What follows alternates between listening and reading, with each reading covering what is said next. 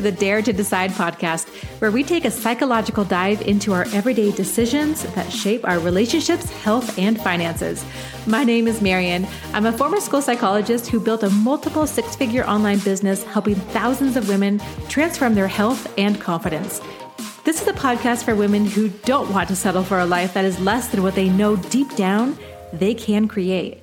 I believe that to begin building the life you truly want, you are just one decision away. This is an Up-Level Your Life podcast, and I'm so glad you're here. Let's go.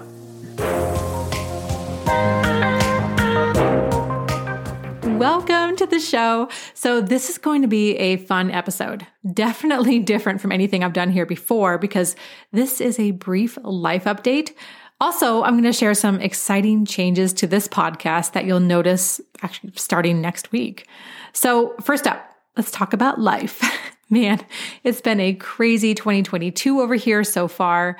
As many of you may know, if you follow me on Instagram or you're on my email list, which if you aren't on my email list, you'll definitely want to jump on it, as that's where I share big news first, including like new program launches, one-on-one coaching spots as they become available. So I'll drop the link in the show notes.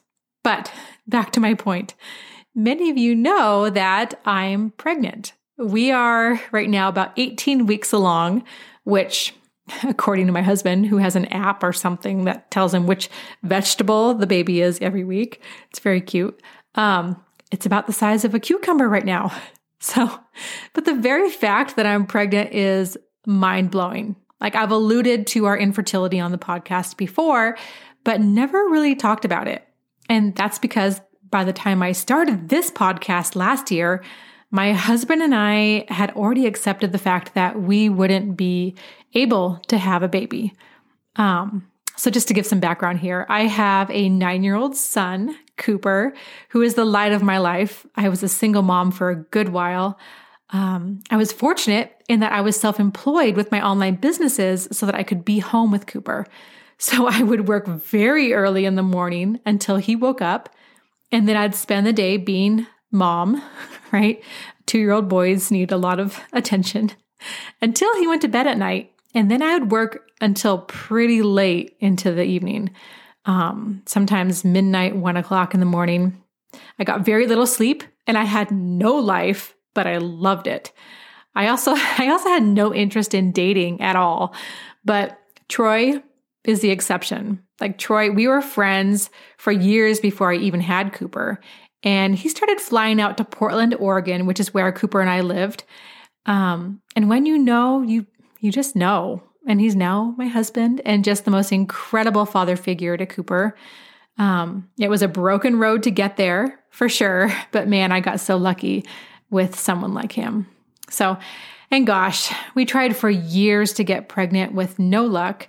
So we did what many others struggling with fertility do, and we sought treatment. So we ended up doing 6 rounds of IUI, followed by a round of IVF. And we actually got pregnant with IVF, and we were expecting a little girl. However, we lost her at around the 10-week mark, and that was devastating. If you have struggled with infertility or miscarriage, my heart just goes out to you because it's a really painful path to walk. We decided to give IVF one more try. And our doctor called us the exact week the entire world shut down with COVID quarantine to tell us that none of the eggs retrieved were viable. So that was, I don't even know how to say it. That was just a really rough time. And we didn't even really talk about trying again. I think Troy and I just knew that for us, we needed to step away and start working on accepting that maybe this just wasn't meant to be. And that was actually made easier by our doctor not being very supportive of our chances of success, even though we had what is this diagnosis called unexplained infertility, which is basically, we don't know why you can't get pregnant. It's a fun diagnosis. So instead, we worked on healing and just letting go of what we had hoped life would look like. So that was back in 2020. It's been 2 years since then, and the idea of having a baby completely disappeared from our consciousness. I mean, Troy is 50, and I'm 43. We'll just be content with Cooper and our 2 dogs. So knowing all that, what happened this past January was a major shock. I was feeling a little off and not 100% normal. I'm pretty in tune with my body. And I remember thinking one night as I laid in bed, like, could I possibly be pregnant? And I immediately rejected the thought as just plain ridiculous. And I went to sleep. But the next day I still felt funny. And I decided that I was being silly, but I would go buy a pregnancy test just to stop having these like random thoughts. So I went and bought one. And the next morning I took the test and I forgot about it. I literally just started going about my morning routine, making breakfast, when I realized, maybe I should go look at that stick and throw it away, because I really didn't want Troy to see it. Like, the miscarriage had hit him so hard that I didn't want to bring any of that up for him again. So I ran back upstairs and I picked up the test before I could even process what I was looking at. I was just going to throw it in the trash. I mean, I got one of those tests, the cheap ones, that shows a blue line if you're pregnant. And the blue line was there, but it looked kind of faint. I don't know why I couldn't just buy the ones that say pregnant, not pregnant, but I was doing the cheap test because I thought this was a silly thing to even try. And I wasn't sure when I was looking at that little blue line if maybe I was just manifesting it in my mind, and it really wasn't there. So I took a photo of it and I sent it to my best friend who was a nurse, and I asked her, do you see a blue line here? It seems faint. Does that even count? And she immediately wrote me back and said, that is a blue line. You are definitely pregnant. Oh, whoa. I stood there for I don't even know how long, just reading that last sentence over and over again. It didn't seem real. So I decided that I would not even think about it at all until I had confirmation from a blood test at the doctor's office, because I had one of those cheap tests and those things can't always be accurate. So later that day, I had the blood test done and the nurse called me and said, congratulations. Based on your levels, I'd say you are already about 8 weeks pregnant. Wow. It's funny how our whole entire lives can change in what feels like an instant, right? So that night I sat Troy down and I didn't even know how to tell him. I was honestly nervous to tell him because in the back of my mind, I had this fear of, what if we lose another baby? Like, what if I miscarry again? And I even thought maybe I should wait to tell him until I hit the second trimester, because then things will feel more safe. But ultimately, when you're married, you're by that person's side through all the ups and the downs. So I just decided we were going to celebrate and pray together. So I sat him down and told him, I didn't know what else to say, so I just eloquently said, so I'm pregnant. And he just looked at me and he didn't say anything at first. Instead, the look on his face and the tears coming down said it all. So that was back in January. And we found out in February that we are having a little girl. So Cooper was understandably a little disappointed. But after we told him the news and he voiced his initial hesitation, he sighed and he said, well, beggars can't be choosers, right, Mom? Yeah. Yes, Cooper, that's right. Anyway, I am what they refer to as a geriatric pregnancy, which, by the way, is just a horrible word. It gets right up there with moist, in my opinion. But I'm a geriatric pregnancy, so we had all the tests, and baby girl is looking awesome. So bottom line is we are just feeling so grateful, and pretty much every day I pinch myself because I never thought this would happen. And I share this with you because, well, number one, I know that infertility and loss are not uncommon experiences, unfortunately.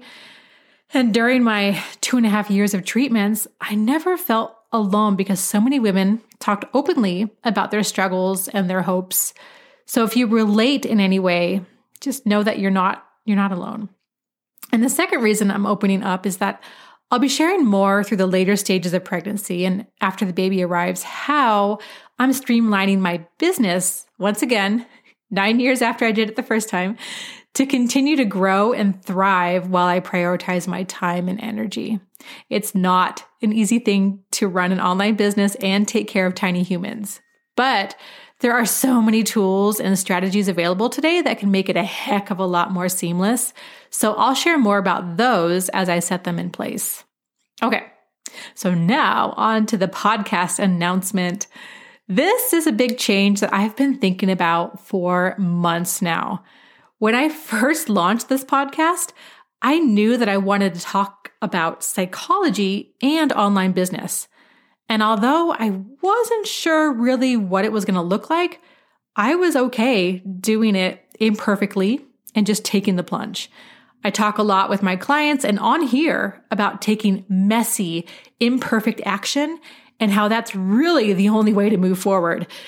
Because, just being honest, if you wait until you have all the answers and things are quote unquote perfect, you'll be waiting a long time. So I titled the podcast Dare to Decide because at the heart of any business, you have to make decisions. And some of them are scary, right? But your ability to make decisions quickly and confidently in so many ways dictates your success. So Dare to Decide was follow your intuition and be decisive. But as I've gained more clarity on the direction of this podcast, I've made my own decision about its future. So you're going to see a new name and a defined direction starting next week. We are retiring the name Dare to Decide and ushering, it's a hard word to say, ushering in the new podcast name of Get Out of Your Head and Grow Your Online Business. We are going to be diving into both the energetics and the strategics. So both the psychology and thought processes behind growing a thriving, successful online business and the strategy part, that, like the tips and the real life examples of people who are doing it. So the content will be somewhat similar, just much more defined. And gosh, I am really excited to launch this new chapter, and I hope you are too. You don't have to be excited for the baby part. That's okay. But I do hope you're excited for the podcast stuff. And I just want to extend a huge thank you, like I'm hugging you right now through my microphone, to all of you who have been so supportive of this little show from the beginning. I appreciate every one of you who have tuned in, who have hit the 5-star button for me, or have even taken the time to write a review for the show. Those just completely make my day. Okay. Thank you so much for being here as always, and I will see you next time.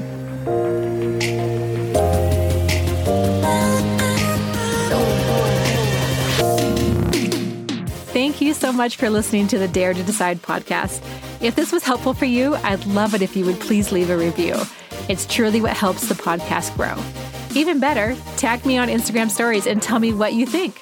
I can't wait to hear from you.